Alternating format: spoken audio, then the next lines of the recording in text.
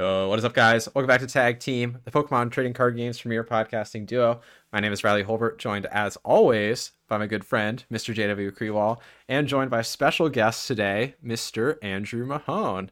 How's it going, guys? Hey, pretty good, Riley. I'm big chillin'. Big chillin'.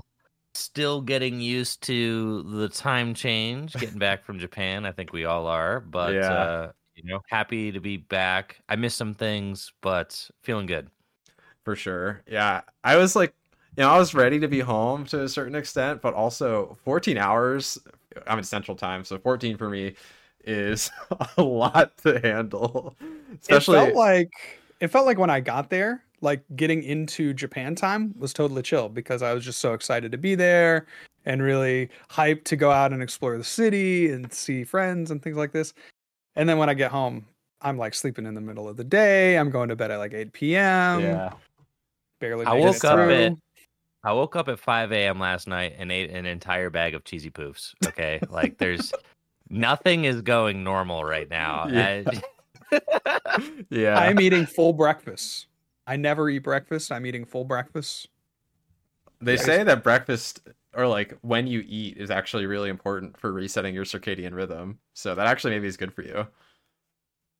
But yeah, I mean, it's been brutal out here. I woke up at 2 a.m. on Tuesday, and it's so tough because Jimmy, you landed a few days earlier, I think, but Andrew and I got back on Sunday, and I had to go to work on Monday, and there's like a big conference, so like I have to take a bus to work instead of parking normally. So I woke up super early. It's brutal, man. Yeah, I made it back. Let's see. I made it back Sunday in the morning, and then I took Monday off preeminently. See, because we had the conference, I had to go through like a second layer of approval to take Monday off, and I decided it wasn't worth it. But I think in hindsight, it was worth it. Should have done it. Yeah, the content never sleeps, so I had to be back on that grind set on Monday. 2 weeks off is already a massive break. That is, for like in streaming. Content sphere, that's like an eternity. So you're irrelevant now. Yeah, That's well, there's always that. Well, we got plenty to talk about, I'm sure, with Worlds now in the rearview mirror. For those of you who are uninformed, we all got to participate in the World Championship, and Andrew actually had quite a good run at the World Championship. So we'll be sure to talk about that today, and also some of our just general experiences in Japan. So Andrew, why don't you kick us off by revealing our World Championship deck choice? Miraidon EX, baby. Now, if you had told me a month ago that Miraidon EX was our play for Worlds, I would have probably laughed. Miraidon's a deck that gets a lot of flack online. But obviously, like, all of us were sold on it. Our entire friend group had played Miraidon at the World Championship. So I think first and foremost, let's sort of set the stage for how we arrived at Miraidon as our choice. Andrew and JW, however y'all want to tee it up. But like, how did we get from Miraidon to our boy Miraidon? I think it was a little while coming. Even like looking at my YouTube channel, and my streams, I started kind of toying around with Miraidon a little bit. I want to say right around NAIC, I even made a YouTube video where I was like, Miraidon EX is amazing, not mid, and this is definitely the best way to play not it. clickbait. Right. And I was kind of like tooling around like that. Let's see. That was 3 months ago. Oh wow. I was like kind of at least getting Miraidon curious. Miraidon With the curious. new build of Miraidon that was like playing Flappy, right? Because I kind of wrote off just the generator and Regieleki VMAX version of Miraidon like pretty early. This version stinks. If you just don't hate your generators, you're just not winning a single game. This is disgusting, right? So kind of was getting into the Flappy version at least like a few months ago.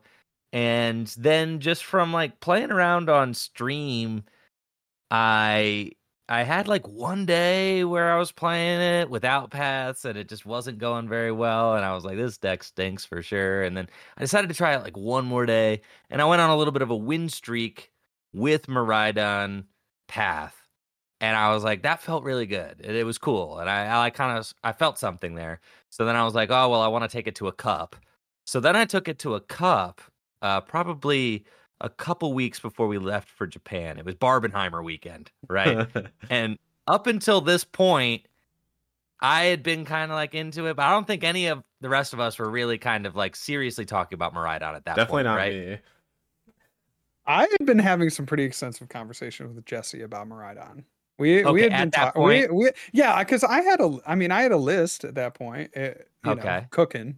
So it was on the radar. I don't think it was a first choice. I Yeah. would have said something Giratina, something Guardy, but it was certainly on the radar.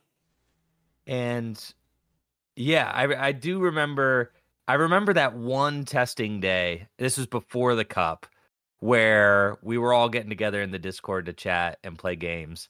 And me and JW kind of had this moment together where we were both like, I'm kind of Miraidon curious. And I think like we had that Mhm. moment together in the Yeah. Cord, and both of us agreed that we were at least Miraidon curious. Well, I mean, because you think about the matchups that it takes, right? It's like it had, for what we were expecting, and granted, what we actually hit at the tournament, we'll talk about this a little later, but what we actually hit at the tournament is not necessarily what we kind of expected to see, but what we were expecting, the particularly Arceus decks, Miraidon just was destroying. And Arceus was a deck that I think early on in our Worlds testing, we were like, Arceus is probably like that deck that's just going to show up, right? It won EUIC. It won Worlds last year. It could have won NAIC this year. And it was poised again to potentially win Worlds again this year. And we were like, dang, this is crazy. Like, Arceus just is that deck. People are going to fall back on it. It's Old Faithful. It's such a deck that, like, comes up and shows up when it's game time to win big events, right? So, like, we definitely wanted to, like, have a good Arceus matchup. And Miraidon, if nothing else, was giving us that. So, that felt good. Yeah, definitely. I think Arceus was really that factor for me, the favorable matchup there. And when you think about it, even just on paper, without even playing any games, that Miraidon matchup totally makes sense, right? You're knocking out Arceus Vs. They can't even knock you out in return with Trinity Nova. It's just miserable for an Arceus player. And that was really appealing to me. The thing that made me anxious, just in pure Theorymon, was going to be the Guardy and the Lost Zone. And I think that's where the path really started to formulate, right? And that's how we ultimately landed on that decision. Come game time, GW, I know you were cooking hard. I was trying to cook really hard. Maybe a little too hard, some might argue, trekking shoes and beach courts and everything. But I think really just the fact that path in of itself can slow down decks enough where like your early game tempo is enough to outspeed them, it really impressed me in those final days of testing. Well, and that was the thing, is like the path you don't think about as being particularly harmful against the Lost Box decks or like against Lost Box Giratina, right? But it's that marginal gain of being able to fill up your board, get a turn 1 or turn 2 attack, and slam the path and prevent them from drawing with, I mean, really just getting out the extra couple of cards every turn from the Greninja. And just over the course of a game, we were just finding that actually really matters. Yeah. And that's worth it to play path. And you can, trade pretty well into that deck if you can deny them their combos through path. There's so many little things that, path would just keep kind of showing up, especially your opponent's not necessarily expecting you to play it either. So you could get cheeky game 1 wins by just slamming it, and then your opponent's like, ooh. Didn't really see that coming, against decks like Baxcalibur, where maybe they're planning on using Luminion, and then they just can't. Against decks like Lugia, where they're planning on using Luminion, and then, they can't do that either. So, it makes all these little marginal gains, kind of the surprise factor of it. and just the kind of brutality of that. You're like setting up, attacking turn 1 or turn 2, and ability locking. And then just like being aggressive with Force Sealstone, getting the bosses that you want, taking out the targets that you want, putting charms on your guys, making them just that much bigger so that they're just like really annoying for decks to take out. Well, we were kind of joking about, because I originally, when I was cooking the week before, I was like, oh, experience share has got to be the play because you get to keep all your energy in play after your a knockout deck. But then, it kind of dawned on me that, well, what if we just made all our Vs and EXs like baby V stars, right? You give them 250 HP or you give them 270 HP. And now all of a sudden, instead of trying to conserve the energy via experience share, you're conserving the energy because they can't knock you out, because the gap between 220 and 280 is kind of this no man's land, right? Yeah. You have decks that can hit 280 or decks that can hit 220. And not a lot that can hit that. Because really, like, why are you trying to hit 250? Right. Yeah. Yeah, exactly. Exactly. To what end, right? So the only card that does 250 is Dragonite. That's it. Like Dragonite. Yeah. That's the only guy, and you can lay waste to that thing. Like you don't mind trading 2 for 2 with that all day. So for listeners that are out there, just again like a general overview of the list, we had 2 Raikou, 3 Miraidon, 2 Raichu. Great card, fantastic card all weekend, obviously. And then 2/2 Flaffy, played a Squawkabilly, very important. The Zeraora. And the Zeraora, yes. I found a clip of myself pulling up the Zeraora on stream and telling chat to kick me in the shins if I play that card at Worlds. Because I was like, this thing stinks, but really, it's just the free retreat. That's just the best part about the card. I use this attack actually a couple times. but I agree. Like for your treat, being able to search out for your treat with your ability tandem unit and just have it on your board for the rest of the game is so nice, especially when you don't have Beach Court, right? You're playing the path. So like that access makes your Flaffy so much better, makes your generators so much more live. Just such a good card, honestly. Totally necessary if you're not playing the beach courts. I mean, it's like 100%. If you're playing the grindier path version, you need that little flexibility to be able to pivot, easily to swing new attackers into the active spot. So I definitely was 100% on the Zeraora by the end. It was incredibly good. So Barbenheimer weekend, I took the deck to a cup. I made it to the finals and scooped to my opponent with a Duraludon, like an Arceus Duraludon deck, which I would have felt pretty good against, but I was fine to scoop because I wanted to go see Barbenheimer. So at that point, like a few weeks out, I was like 100%. I was like, Miraidon's the deck. It is the deck. But then leading up to like the flight to Yokohama, I started to have a little bit of cold feet, and I was like really leaning on Guardy EX was my, second pick. But I know that you guys weren't really keen. At least Riley was like really kind of like anti-Guardy from my kind of conversations with you, and at the very end I feel like Riley's kind of just like, no, let's just play Miraidon. Definitely helped to direct the whole ship, because I was having cold feet and I was like 50-50 between the two decks for a little while. Yeah, I mean, part of the reason I leaned that way is Miraidon Path to me felt a lot like a big basic Scarb type of deck. The only other deck that can attack turn 1 realistically is like Mew, right? But it's attacking with like a Meloetta turn 1. So you take that knockout and then they take a knockout, and like now the onus is on you to like keep going right after that. But with Miraidon, you have this bigger person, bigger Pokemon in the active, charmed up like Raikou or Miraidon, and you're locking down their abilities. You got basic Pokemon attackers.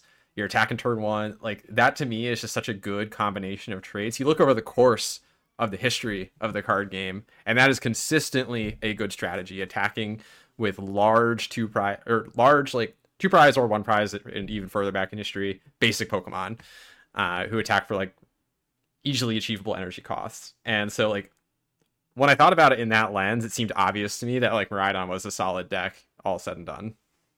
It reminded me a lot of like the Buzzgarb Carbink style Yeah, deck. I think a lot like Buzzgarb Carbink, or like like the Darkrai, Garbodor, like those decks that are just getting in there Yeah. early on and locking down abilities.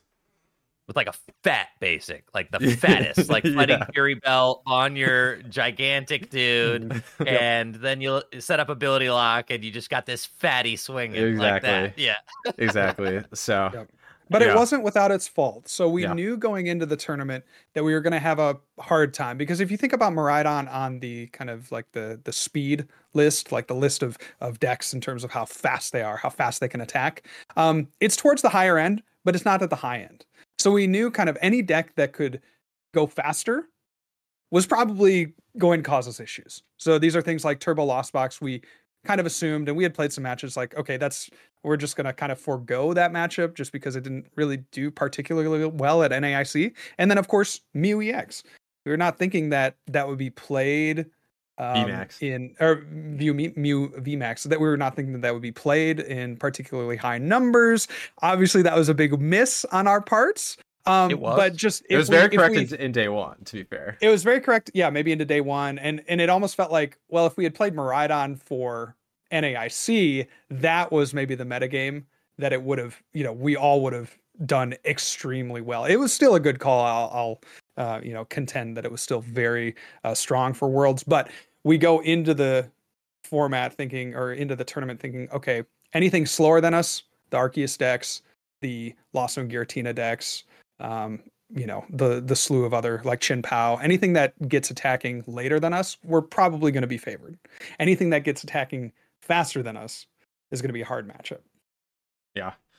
So JW and I did drown in pools in day one. In the end, I hit 2 Mew VMAXs and 1 Turbo Lost Box that also played a Zapdos V. So my run ended in round 7 out of 8. JW, I think you also hit several Mews. I hit 1 Mew, which was actually the opponent, Andrew, that you played, I think, the last round of day 2. Ooh, that you ended up tying. Yes. And then I believe. And then I played, drumroll, a Ting Lu. Yeah, that's right, Lewis. It was, there you have ways to win, right? Like Path is pretty good against them early if you can stick it, but it just like was a combination of like pretty mid hands and also playing against a fighting attacker that you can't one shot. Yeah, very easily. So I threw up my hands on that one. I feel you, man. Yeah. I was feeling terrible because I lost round 1 and round 2 I played Rapid Strike Urshifu, but I ended up winning that game. So. Oh no. Yeah, Jesse did pretty well with the deck. He made it to back-to-back win-ins. So he's 5-1. Yeah. And for a little while, I know all of us were like, Jesse's going to be the one. And then it didn't work out. Unfortunate. But in order to make it into day 2, you have to earn 18 match points. So I think that like that's another big reason why we fell on Miraidon instead of decks like Gardevoir, because with 8 rounds, you need 18 match points. And in order to do that, that means you need 6 wins or an exact 503 record. And most people are not playing for the 503 record. It's very dangerous to do so. So almost everybody's going for a record of 6 wins with whatever else happening in the other 2 rounds. So Miraidon was a deck that could give you decisive wins or losses, unlike Gardevoir, which is more prone to tie, or a deck like Turbo Lost Box, or even Mew VMAX can tie just because the turns take 5 to 6 minutes each, which is kind of insane. Yeah. Because there are that many game actions. But Miraidon was a deck where playing my turns, sometimes my turn would be over in 20 seconds. And that just ruled. It was like you draw your card, attach, Flaffy, attack, your go. That's it. Yep. Tons there was something really beautiful about that. Yeah, there was something really nice about that, where the most exciting thing you do on your turn is maybe you fleet foot. yeah, maybe. If Path's out, you ain't even doing that.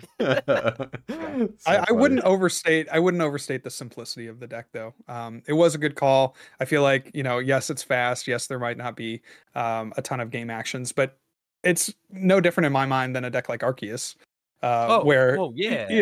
it's like you're just attach, and you have to do it right. Listen, our Yes, fundamentals, it felt like a great fundamentals deck. Like you're just kind of like doing the right things in the right order, playing well, sequencing well, getting out the right guys at the right time, choosing the right targets with boss and when to boss. It's just like it's a really good fundamentals. And if you got your fundamentals down pat, which like us three, like, yeah, we've been playing Pokemon forever. Like that's not a question, right? It felt really cool to be able to play a deck like that wasn't Arceus, my goodness, Yeah. because I just Mhm. Arceus is like that in its simplicity, but then like sometimes slower, and then like you miss the one thing on turn one, you're like, I didn't open an energy. And Yeah. that just stinks. The last So merit I'll give to the deck go ahead. before we hand it off to Andrew to talk about day 2 is no VIP pass, and like the auto setup nature of the deck Mhm. was a huge selling point to me. Reducing the amount of RNG that you have to go through over the tournament was insane. So with that stage set, Miraidon being our play with Path to the Peak, Andrew made it into day 2 with 6 wins. And tell us a little bit about your story. Yeah. So I win round 1. Felt great about that. And I just my first round of the tournament, I donk alone Bidoof. I don't even know what my opponent's playing. And I just said Bidoof pass. I'm just like, boom, boom. I didn't even have to play a supporter. I just had generator, That's sick. I just had generator in my hand, generator to Raikou, retreat, boom. And then that was it. Gosh. So like I was like, dude, this is my tournament, baby. We're doing it. I'm at Worlds. I'm on the other side of the planet, and I'm playing Miraidon. Here we go. So, and there was this nervousness in our group about doing poorly because, like, if we had played a deck that was respected, like Gardevoir or anything else, and then did poorly, well, it's like, well, at least we played like a well-respected deck, right? But if we all chose Miraidon and we all sucked it up with Miraidon, then like we all look like buffoons, right? We just look like the biggest like idiots. You flew all the way to the other side of the world to spend your whole invite on Miraidon, you moron, right? And there definitely was that sense of it. I lose round 2, and I'm like, I play against an Urshifu. The deck wasn't really doing anything that it needed to do, but I win the next 3, so I'm 4-1, and I feel very very confident again. I was able to beat a Lost Tina deck, beat a Gardevoir deck. Things are just clicking. I still haven't seen any of those Arceus or Lugia decks that I'm like wanting to see, because apparently those were 2 of like the biggest decks day 1.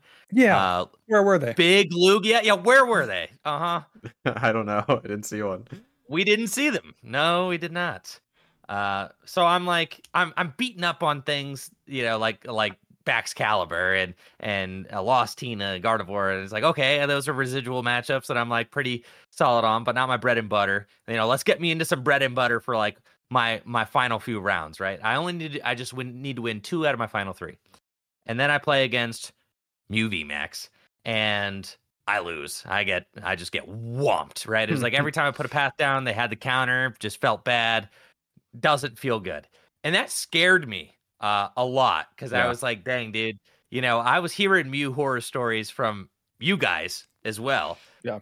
And then to experience it myself, I was like, oh, we messed up, man. We really messed up.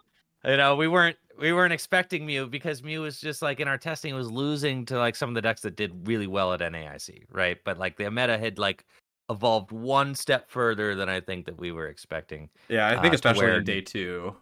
Yeah. Exactly. If I remember right, Mew is the second most popular deck in day 2, if not the most popular. Yeah. So then going into my final 2 rounds of day 1, I have to win them both. I'm 4-2. Ethan Heggie comes up to me and is like, Mahone, who in the world convinced you to play Miraidon for the World Championships? And I'm like, I did, bro. My whole group's playing this deck and it's broken, right? And so like, that was kind of like the feels, that people had about the deck at the tournament. Jesse has a great story about playing against Pramawat, and Pramawat was saying, he's like, oh, I've played against a bunch of people that are just trying to have fun, not really taking the tournament too seriously. He's like, I had this round 1 opponent who played Miraidon. He clearly was just, really happy to be there. And he was trying to have a good time, And then Jesse flips over Miraidon, and Jesse's like, oh, well, I guess I'm just trying to have a good time too. And then proceeds to beat Premolot, which is like so epic, right? Yeah. Because Pram would go on to finish top 4 at the World Championships. So sick. And to like go and beat him after that comment is like so epic, right? So I need 2 wins. I'm praying for good matchups, and I hit Eric Smith of Rare Candy YouTube playing Arctina. This is a funny story too. Yeah, right? first Arceus deck of the tournament, and I'm like loving it. So he also was like, oh, you know, because round 1 he is like diagonal from me, and he's like, Mahone, why in the world are you playing Miraidon at the World Championships? And I'm like, because the deck is broken. The haters are out there. They were. And then he's like looking, he does like a quick up and down glance of like the round 1 tables. And he's like, I'm not going to lie. You have pretty good matchups against everything I see here in like my field of view. And I'm like, of course I do, you know? So then I proceed to beat Eric Smith, which was just like really gratifying, especially after round 1, where he's like, why in the world are you playing that deck? And then my final round, my winning into day 2, I play against Arceus Giratina as well. So back-to-back Artinas. That's one of the matchups that we really wanted to see. Yep. And when it was game time and I needed to see my good matchups and I hadn't seen any of them all day, I hit back-to-back Arceus decks to help me go 6-2 and into day 2. So that's exactly what I needed. And it was a huge relief. I hadn't grinded into day 2 of the World Championships, and this is the last time any of us will It's have such a to grind scuffed in. system. It's such a scuffed system, man. It's so Really scuffed. Krungo. It's so scuffed. You know what? In all of our careers playing Worlds, none of us have ever competed for a direct day 2 invite because you have to have an exorbitant amount of free time and money that you don't care about in order to do so. And that's just not something that any 3 of us like really do. And arguably compromised morals. and arguably, and maybe an army of child testers, you know, a whole my bunch God. of things going on. child play testers. So we never competed for a day 2 invite. So of all the years that we competed, I grinded into day 2 in 2015. Riley's grinded into day 2 and got like at least twice. Have you, Riley? 2018 and 19, yeah. Yeah. And then JW did last year, right? Mm-hmm. And then had you any other year, JW? No. Yeah. So, No. Yeah, between the 3 of us, we've. I take that dub for sure. And so, JW, how'd you do last year, JW? It was Top 64? Yeah, top 64. Top 64. And then Riley's got a top 64 and a top 32, right? Mm-hmm. Yeah. And so, I mean, up until this Worlds, between the 3 of us, from like 2015 on, was that all of like JW? Was that when was your first Worlds, JW? Yeah, 2015, I think. Yeah. So from like 2015 on, Boston. we had only Boston. We had only grinded into day 2 of Worlds 3 times, four times. Yeah. 4 times. Yeah. It doesn't feel great. It really doesn't. So it's a huge relief. To be fair, I wasn't there in 2015, 16, or 17. No, Riley was definitely the one who was showing up to Worlds. Okay, in our group. I mean, It's just like any other. But it's hard. It's really hard. Yeah. It's really hard. I mean, obviously, right? It's a tournament filled with people who got their invite. So. Yeah. And it's and I'm sure we'll have time to talk about the scuffed system eventually. That's like for another cast. But the system's gone now. There's no more auto day 2 qualifiers. There's no more grinding through day 1 and getting sweaty for a 6-2 record. And for the last one, I did it. So I was thrilled to be able to get, punch my ticket into day 2. I start off day 2 2-0. I beat a Baxcalibur round 1.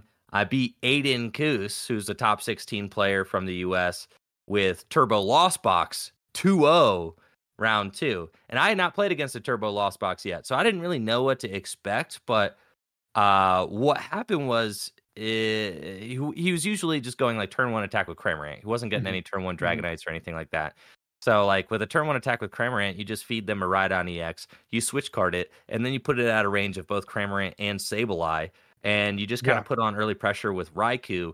They have to judge them. They Right. have to Dragonite the Raikou. They Dragonite the Raikou. You Raichu the Dragonite, right? And that's after you've taken like a couple of prizes with Raikou already, because he's just out there hamming, from turn 1 onwards. And then in order to answer the Raichu, they pretty much have to go Raikou, their own Raikou, right? Because like that's like their other guy. And then you can knock out the Raikou, Iono, and it's like they're not really like they're never really able to. If you just kind of like play smart, then they're never really able to like math you out with Sableye or anything like that. The way you can really get into deep water is if you have like a slower start and they have a pop-off start, then like that's gonna be it's the pop-off that's gonna starts, be or tough. if they're like streaming the 2 prizers, then they can like trade with really you. well. Yeah, But I yeah. can see how the Zapdos, like if they're able to just go like Dragonite, Zapdos, Raikou, then you're having a bad time. Tell me about Yeah, if they like do it like that. it. But Aiden was never, things like Hand Disruption and Path were like working wonders against Aiden. And I was able to 2-0 that matchup. So feeling really good. Starting off 2-0 day 2. And then I play against Mew VMAX again. And I lose again. And it felt really bad. My deck wasn't working. Things weren't like clicking. I wasn't getting fast attacks when I need them. The paths were not sticking. Mhm. And, even like turn 1 path. It's just I know. like, I know, how do you man. have a Crazy. turn 1 path counter with Meloetta attack? Like, how do you have all of that? Dude, I It's an know, man. absurd combination of cards to have. That happened to me without them using their Seal Stone, man. Like, How do you have all that? What world is this? oh god. I know. And the worst part is like some of those combos hinge on like a cram flip and they get it and you're like, Always, man. ah. So I lose another real grindy one to Mew, and at this point I'm 0-2 against Mew and feeling really bad about it. I'm like, we messed up. This is like this is the thing that we messed up about this Worlds run, is that we just didn't account for Mew. Mhm. 2 of my losses, like I'm feeling fantastic against everything that I sit across from, except for this deck, Yeah. which we're Mhm. playing way too much of, right? Yep. It was just this like this unquantified thing in our risk assessment going into Worlds. It wasn't calibrated correctly. So that was like a huge, at this point with the second Mew loss, like I'm really feeling it. I'm really feeling pretty bad about the situation. Like this is going to jeopardize the entire World run with a deck that I'm otherwise extremely confident with. And then I play against Tord, bro. And it's like, I'm not trying to, like, when I'm already feeling bad, like, I'm not trying to get paired up against Tord Reklev, okay, with Gardevoir. But I'm like, all right, let's go. I'm going to be smacking Tord. I'm going to get, like, the turn 1 attacks. I'm going to get the Nutter Butters. The path's going to stick. It's going to be crazy. And sure enough, my deck bricks twice. I do nothing. I think I was leading, like, Raichu V in one of my games with no Miraidon to, like, get my bench going. I had...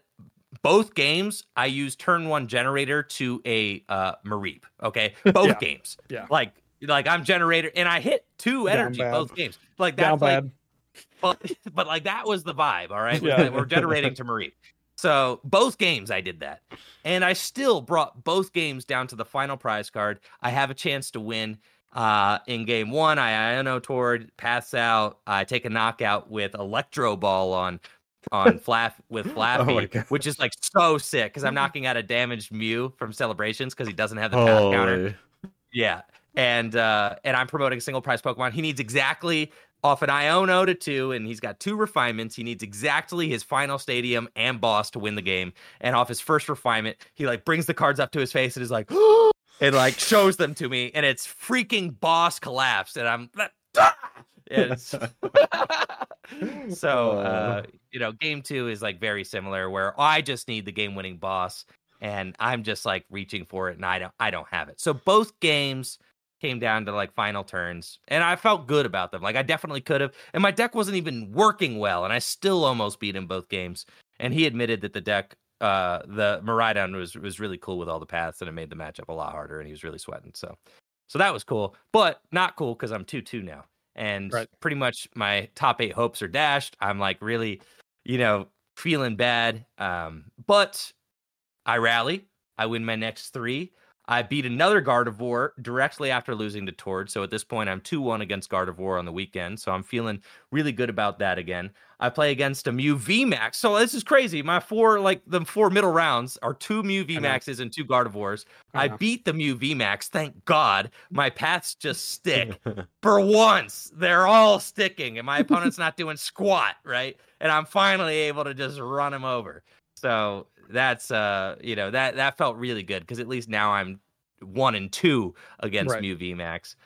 Play against another Turbo Lost Zone deck. I 2-0 that as well. Jeez. So yeah, I'm like beast mode against Turbo Lost Zone, and that's like the difference maker because I needed to like make up ground somewhere. We weren't expecting to have like a good Turbo Lost Zone matchup, but we also weren't expecting to play against all these Mew VMAXs. So like if these losses had been to Turbo Lost Zone, then like I'm shut out, right? There's nothing happening here.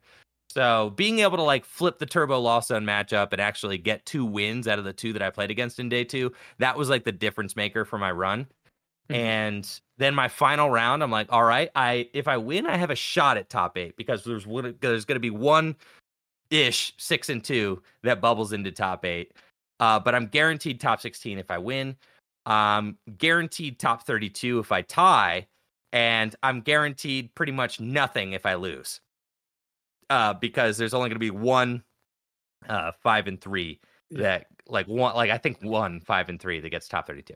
So this is a big match, right? Like a really freaking big match. And I'm like, please give me an Arceus deck. Please give me a Lugia deck. Please give me Baxcalibur. Anything. I've been in matchup hell here, okay? Just like playing the stinkiest decks that I don't want to play against pretty much the entire tournament. The only breath of fresh air I had was those 2 Arceus decks that I played against in my final 2 rounds of day 1. Everything else has just been like a total grind fest. And sure enough, I play against Mew VMAX again. And I'm like, I guess this is exactly how it was supposed to go, isn't it? So I'm going to freaking lose my final round to Mew VMAX, and all this is going to be for naught. I am winning game 1, and I'm like right there, and I'm like, dang, this is it. It's happening. I'm going to win. And sure enough, my opponent Roxanne's me to 2 and paths me. Well, Pat's already out, but he paths me with his own path and just goes knockout game. So he's like 4 prizes over the course of 2 turns to make a screeching comeback win. Well, all I need is like a boss for game, right? And I don't have it. So he comes back with like a devastating, comeback play in game 1. Game 2, I'm getting routed. I'm getting destroyed. It's not going well. I'm like, pack it in. This is it. I am able to take like a knockout. My opponent gets the turn 1 Meloetta knockout. I knock out Meloetta to take 1 prize. My opponent takes another 2 prize knockout to go to 2 prizes remaining. And like, what am I gonna do, man? I'm like, this is it. I'm getting destroyed here, man. Like, and my board is like very medium at best, and I don't have the Iono or Path in my hand to like even think about making a comeback play. And my opponent Ionos me on the turn before they go to 2 prizes remaining, and they Iono me into my last Iono and Path. And I'm like, holy smokes, I can do it. So then, I double Dynamotor, I hit a generator, I Iono, I Path, and I knock out their guy with Raichu V. And I'm like, hold on tight, baby, hold on tight. My opponent doesn't draw anything off the Iono, and I have boss for game, and I take 5 prizes in 2 turns to make an insane comeback win with Iono Path. So we both have Hand Disruption Path as like our win cons in game 1, game 2. And then game 3, I look over my shoulder. The clock has 8 minutes left on the clock for game 3. And my opponent was not playing fast this set. And I even told him to hurry up once because he was doing the thing where like you're looking at the cards, and you're laying them down on the table, and you're trying to decide which combination of 3 cards to Ultra Ball away. JW made a TikTok about this once for different types of players. He was the classic overthinker. And I'm already not excited to be playing against Mew VMAX, so I'm pretty much not going to say anything because a tie I am fine with because it guarantees me top 32. So I like look over my shoulder. I see 8 minutes, and he's going first. He takes his first turn. By the end of his first turn, there's only 4 minutes left on the clock. So I'm like, okay, whatever. And I get a turn 1 attack, and my turn doesn't take that long. But by the time that he's done with his next turn, he knocks out my Raikou, which is my turn 1 attacker. I've got no energy on board, and I look over my shoulder, and time has run out. So time is called before I'm even able to draw my card for turn, and my opponent realizes what he has done, right? Because he just moved a wasted little his faster. own time. Yeah. He had 8 minutes, bro. You had 8 minutes to not do this. And this is exactly where you put yourself, right? So he's turn 0 because I don't draw my card before the clock struck 0. So he's turn 0. So I have 1 more turn. I have 2 more turns to play. He's got 1 more turn to play because it's +3 after 50 minutes. And I'm just like, cool. I put 2 Charm of Courages on my Miraidons in play. I do nothing and pass. He can't take 4 prizes in 1 turn. Right. So then he like takes a knockout, and then I pass, and that's it. Sign the slip. He is like really devastated. He's like pulling his hair out. He's like, I would have had it. I would have had it. It was right there, But didn't matter, bro. That's it. Time Sign the management's slip. a Tie. factor, Sign the slip. Tie it up. Top 32. That's a $1,500 diff. I don't care. That's a World's Bag diff. That's a World's Promo diff. That's a World's Hat diff. That's another World Championship. More than 1,500. Limitless page diff. That's a limitless page diff. Like, sheesh. You think I care, bro? Like, yeah, I'll take that tie all day, every day, man. I was not trying to play against Mew VMAX again. So ending 1-2-1 against Mew VMAX felt like very par for the course for how our deck was built to like no Drapion. But you sneak a win with Path, and then and then you pretty much get bodied the rest of the time. It's crazy to hit that many though. I mean, it was a lot. Given just given the percentage. I think the craziest was just how much we hit in day 1. Like in day 2, I think it's very reasonable to have hit several, but so I guess 21st place, amazing finish. Getting the bag, literally and figuratively, getting the hat. So true. That's all awesome. The World's Bag every year is so sick. Like the top 32 bag, they really always nail it with that. They do. Looking ahead, or not so much ahead as like Insidium Flames, but in hindsight rather, I'm curious like if we could all share like how we might have changed the deck, if at all. I think my personal take is I would swap the Arven for a Spiritomb to sort of lock down that Mew matchup. The Arven was not really doing much. Felt kind of like a meme. I don't know if you all feel similarly or differently. Well, initially, when I had been testing the deck before Worlds, the Arven was fairly useful if you also played Luminion. Correct. Yeah, because and I agree with that. You could go. Yeah, no, totally. So I'm not saying that that we were kind of all in that same. Why it was there. But yeah, right, exactly. And then we ended up taking out Luminion to increase our chances of a turn 1 Miraidon. And then all of a sudden that Arven loses its, turn 1. And we were playing the Path. Yeah. Like my original list had 2 Arven. Mm-hmm. And then JW cut to 1 Arven with a Luminion, which still made sense. 2 Arven like also kind of made sense. Yeah, just I agree. For what it was. Because I was only playing 2 I was only playing 1 stone in my original list. So like being able to go get the stone to go get a generator or like whatever, like seemed pretty okay. And so like you could see how this kind of evolved into and then there was just 1 Arven left and we were like, it can't hurt.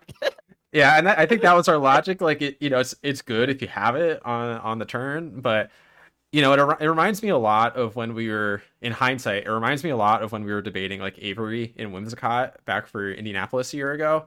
And it's one of those cards, in my opinion, in hindsight, that like, yeah, if you draw it, it feels good, but like, are you realistically like hitting it in the games that you need it? And I think the answer was no without Luminion. I guess, do you all agree? Like, is Spiritomb the swap in your mind? Would you have played a different card instead? Yeah, it'd be something for Mew, and I don't think Drapion. Yeah, I don't think Drapion makes the most sense. I think Spiritomb is probably trying to go for that kind of double. I think the double lockdown is so strong versus Mew. If you play Path Spiritomb, it feels so good. Oh yeah, I mean they're bodied if you do that. They're not having a good time. It's bad. Yeah, but they can't ever knock out the Spiritomb. I mean it's it's kind of So I think that the Spiritomb would be a good call for sure. Yeah, but nobody wants to play the Spiritomb, which is why we didn't. And I remember even after day 1, like looking at the deck, I was like, all right, we all got chewed up by Mew. What do I change about the deck to deal with Mew?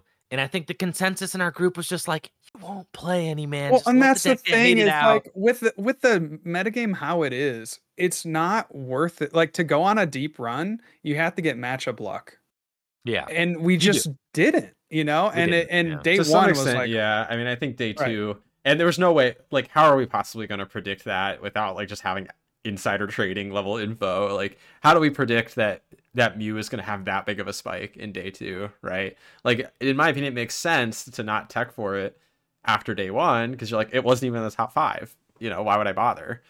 I'm not teching Right. for a bottom five deck. Right. It wasn't a top 5 deck, right? So And then it was for yeah. day 2. It's just one of those things. It's like, yeah, hindsight, of course, 2020. I think Rhydon was ultimately like an excellent call, and it was a really fun deck to play as well. I agree. I had a blast playing it, and that was something that I was really proud to be able to like play a deck that we came up with that I really had fun playing. There was a unique The deck, homebrew. a deck that caught people off guard, and to be able to like get a finish out of it with our group. I mean, realistically, it is a team effort, you know. Yeah. And you know, my finish is our finish. You look at other groups, like Azul's group, all played Mew. He's the only one who did good with it, right? But his team can look at that and be like, okay, we didn't make a bad call. Like Azul did well, but like Caleb and Grant got chewed up and spit out. Yeah. You know, and they started with the day 2 bump. Yeah. Yeah, Caleb told me that he has never done well in Worlds, and he's had day 2 like every year. So, I don't think he has a Worlds finish even. Like, really getting chewed. Tough Awesome. out there. Well, why don't we go ahead and thank our sponsor, and then in the back half we'll do just a quick round robin of some of the highlights of each of our trips. So, JW, you want to kick us off? Yeah, let's do it. Our sponsor for today's podcast episode is Manscaped. We thank Manscaped so much for being the presenting sponsor of Tag Team, and they make some of the best men's grooming products on the market, from the ear and nose hair trimmer to the Weed Whacker 4.0. They have a ton of great products that are just going to get all the little hairs out of there. So you should definitely go check them out. Lots of great stuff. Lots of great stuff. We love the boxers. We love the shampoos and conditioners. We love all the little trinkets and gadgets that they offer. And they really play a big role in making sure that we're staying fresh and on top of it for all of our travels. Yeah, absolutely. One of my favorite parts is the fact that the razors are so portable. The beard hedger, being able to like just throw that in my suitcase. It has one blade guard that you can just adjust on the blade on the like razor itself, and being able to like get a clean shave without having to bring a bunch of crap with me is so nice. So I'm personally a big fan of the lawnmower. Yeah, I use that for my daily hygiene care, you know. They're so good, man. With a little light, you know, allowing It's you nuts. to see all the you know, The crevices, all the crevices, all the dark spaces, All the you know? wrinkles. Yeah, it's really nice and very helpful. So I agree. If you are interested in checking out Manscaped products, hey, we're heading into a new season. You want to be at the top of your hygiene game when you go to these tournaments, right? So you can go head on over to manscaped.com, use code TAGTEAM at checkout. You'll get not only 20% off, but you'll get rid of that pesky shipping. Nobody wants to pay shipping in 2023. Come on. So use code TAGTEAM at checkout at manscaped.com. Get that discount and support the podcast. Thank you so much to Manscaped for their ongoing support, and thanks to you all for checking them out and making this partnership fruitful. Okay, so we're pretty deep into the cast here. So here's what I'm thinking. I think we do a round robin, and each of us will share our sort of top 3 highlights or memories or experiences, or like things that went horrible and that you just want to share from your trip. So your big 3. So I want everybody to think about their big 3. Since I kind of had the idea, I was already brainstorming mine. So I will go first as an extension of the olive branch here. So I'll be brief since I really kind of ate up a chunk there. No worries, man. I mean, day 2, top 32 worlds, like that's talk about, right? I mean, that's like kind of the crux of like for you know, sure. our world's run is like that. So you know, that's where story time's really coming in. But yeah, Absolutely. I'll let you guys kind of lead the narrative, and then I'll kind of like I'll go last for the. Yeah, so I think in general, like the trip was amazing. It's probably the best like vacation trip I've ever been on. Being able to spend Easily. like 2 weeks in this really awesome, like different country was amazing and incredible. So like the top three is hardly reflective of the overarching experience that I had. But my number three would be just like experiencing the gaming culture in Japan. Like they have arcades and card stores on every corner, especially in certain districts, and like that is so incredible to me. Like the fact there's such a rallying around gaming is awesome. I was able to pick up a fully Japanese copy of the 2018 World's Winning Zoroark deck, and I'm so excited for that. I know JW, you're probably a little bit jealous because I was actually able to fully assemble it. I know, I lost my days of card store hunting with the Typhoon.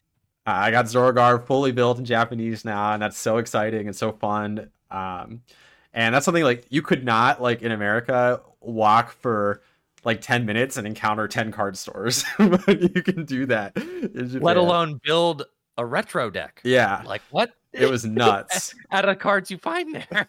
Yeah. So that was so much fun. And like also just experiencing the card stores and like the culture, like so many people were there and hanging out and playing together, be it at local tournaments or just casually.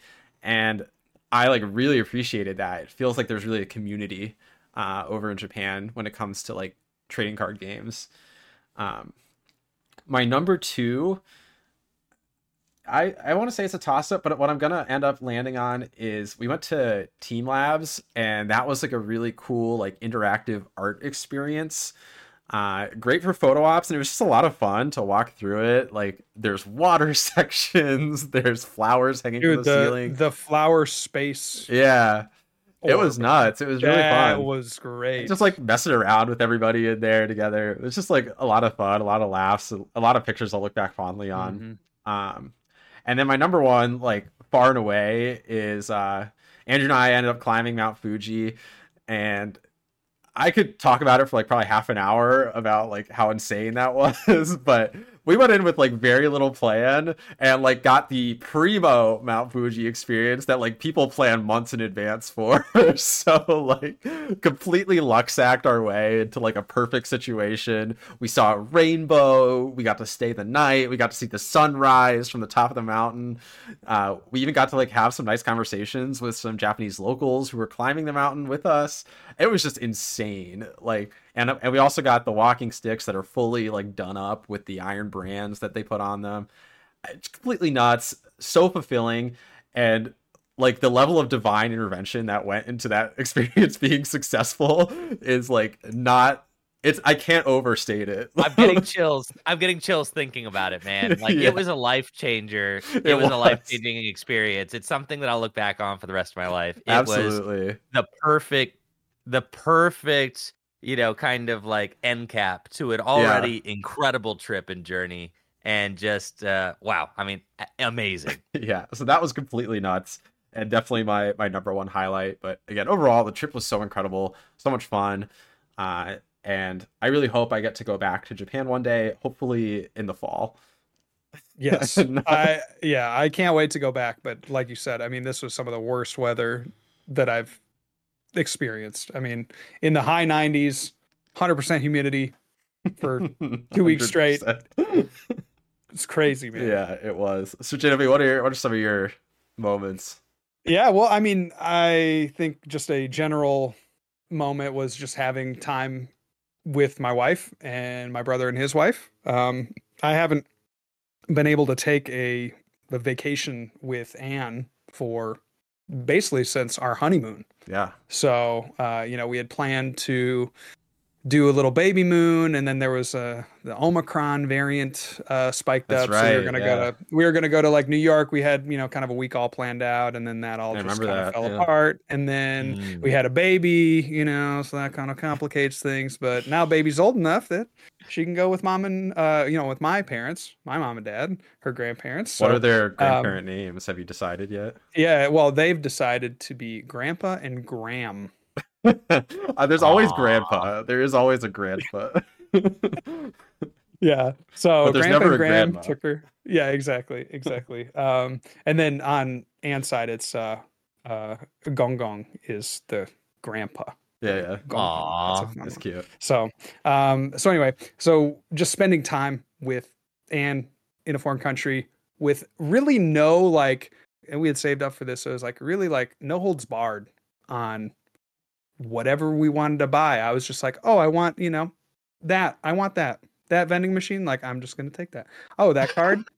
I'm just gonna buy that. It was just like kind of just all And the money we had Japan saved. is so good for that. Yeah. Japan is amazing for that. There's so It many gets little you, man. trinkets. There's and, so like, many ways. shiny things. So many ways to that- spend an incremental amount of money that adds up quickly. Well, and the dollar goes so far there It's right now. so Yeah. good.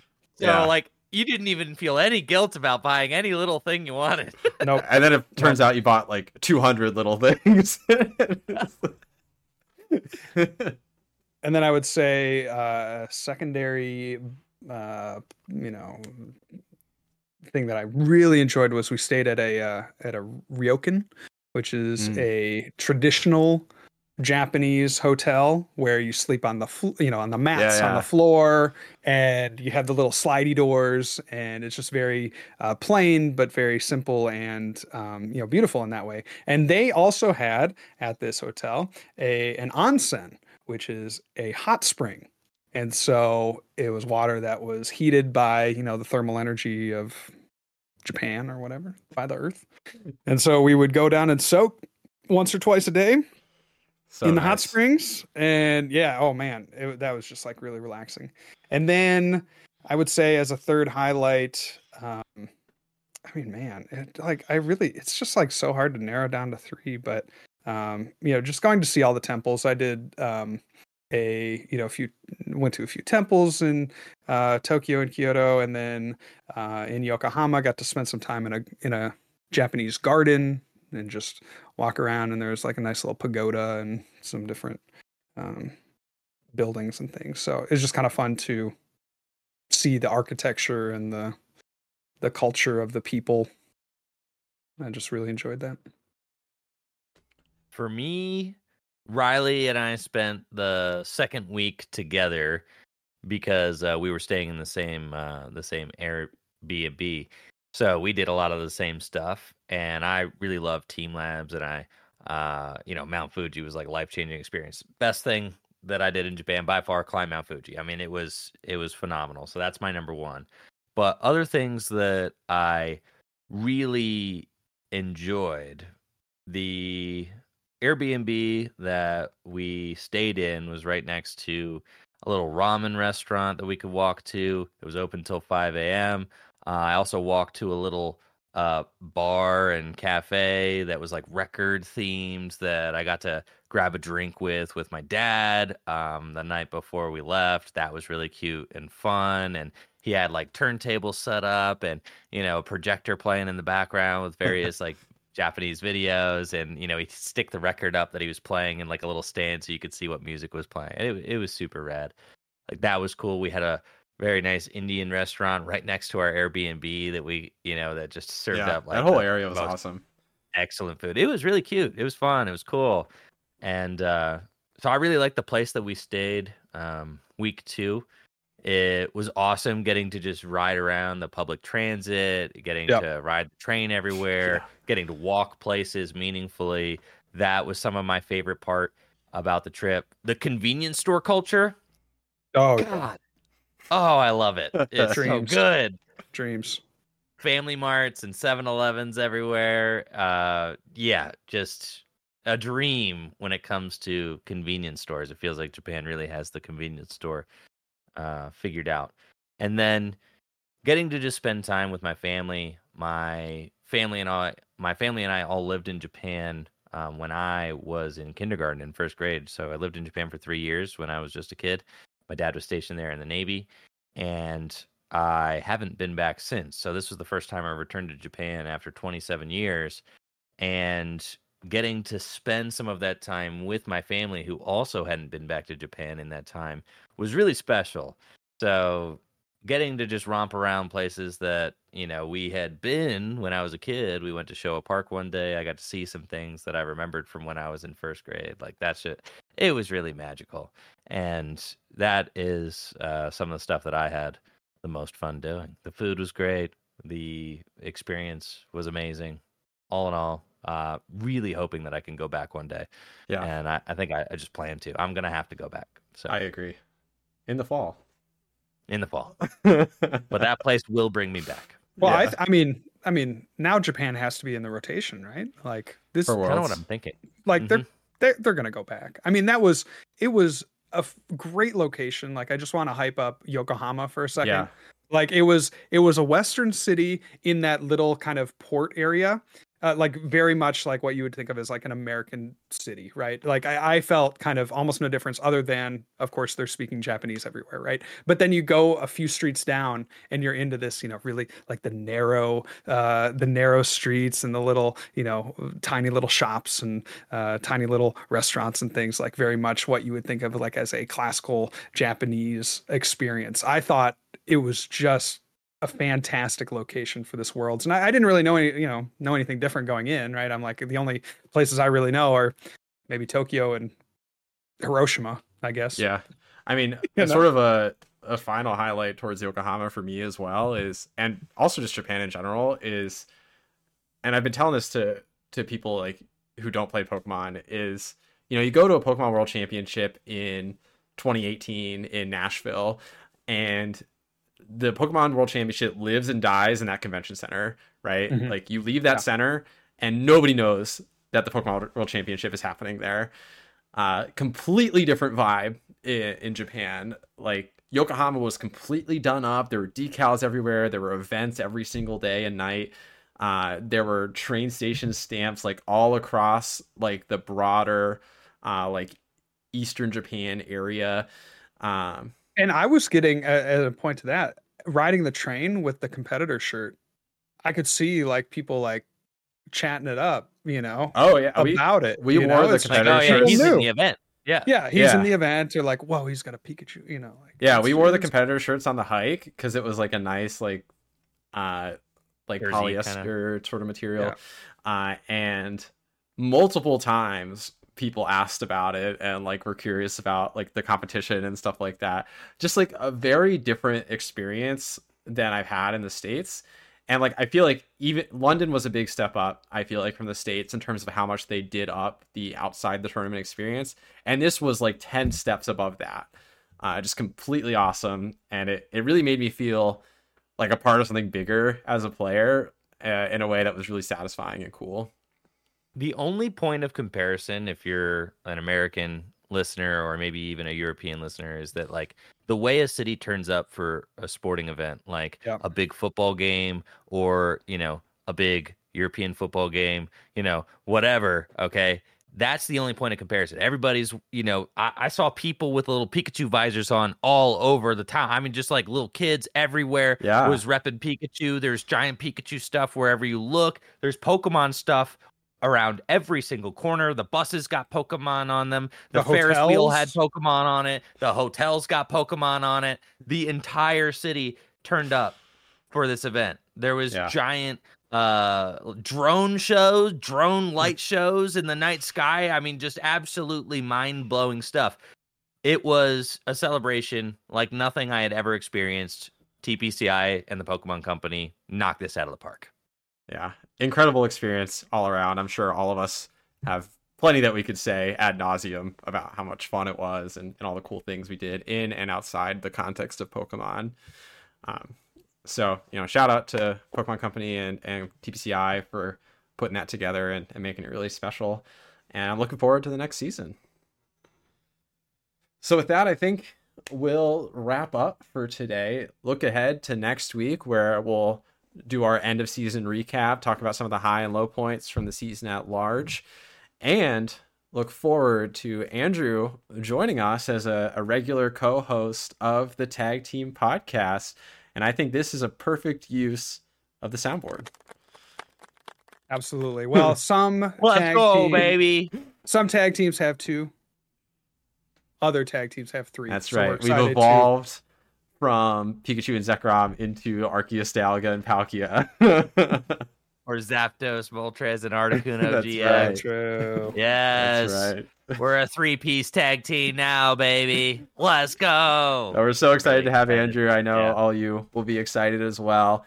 So be sure to listen and check out our next season as we head on the road to Hawaii next year. So I think that about covers it. Did I miss anything? We're Good golden. from my end. Yeah, thank you guys all so much for listening. If you want to get in on the action, you can go follow us on social medias. So we have at Smiles with Riles, at Enjoy Friend, and at Real John Walter over on the X app, formerly known as Twitter. Don't call it X, please. The X app. I can't call it X, bro. Also on the X app, Oh, you no, can no, find no. the podcast at Tag Team Pokemon. We also stream these podcasts live every single week over on twitch.tv/Munner. There might be a little bit of a switch up there in the near future. Also at twitch.tv/FlexDaddyRighteous is my channel, and twitch.tv/TrickyJim for Andrew. Awesome. Thank you all so much for listening. We appreciate your ongoing support, and we'll catch you next time. Peace.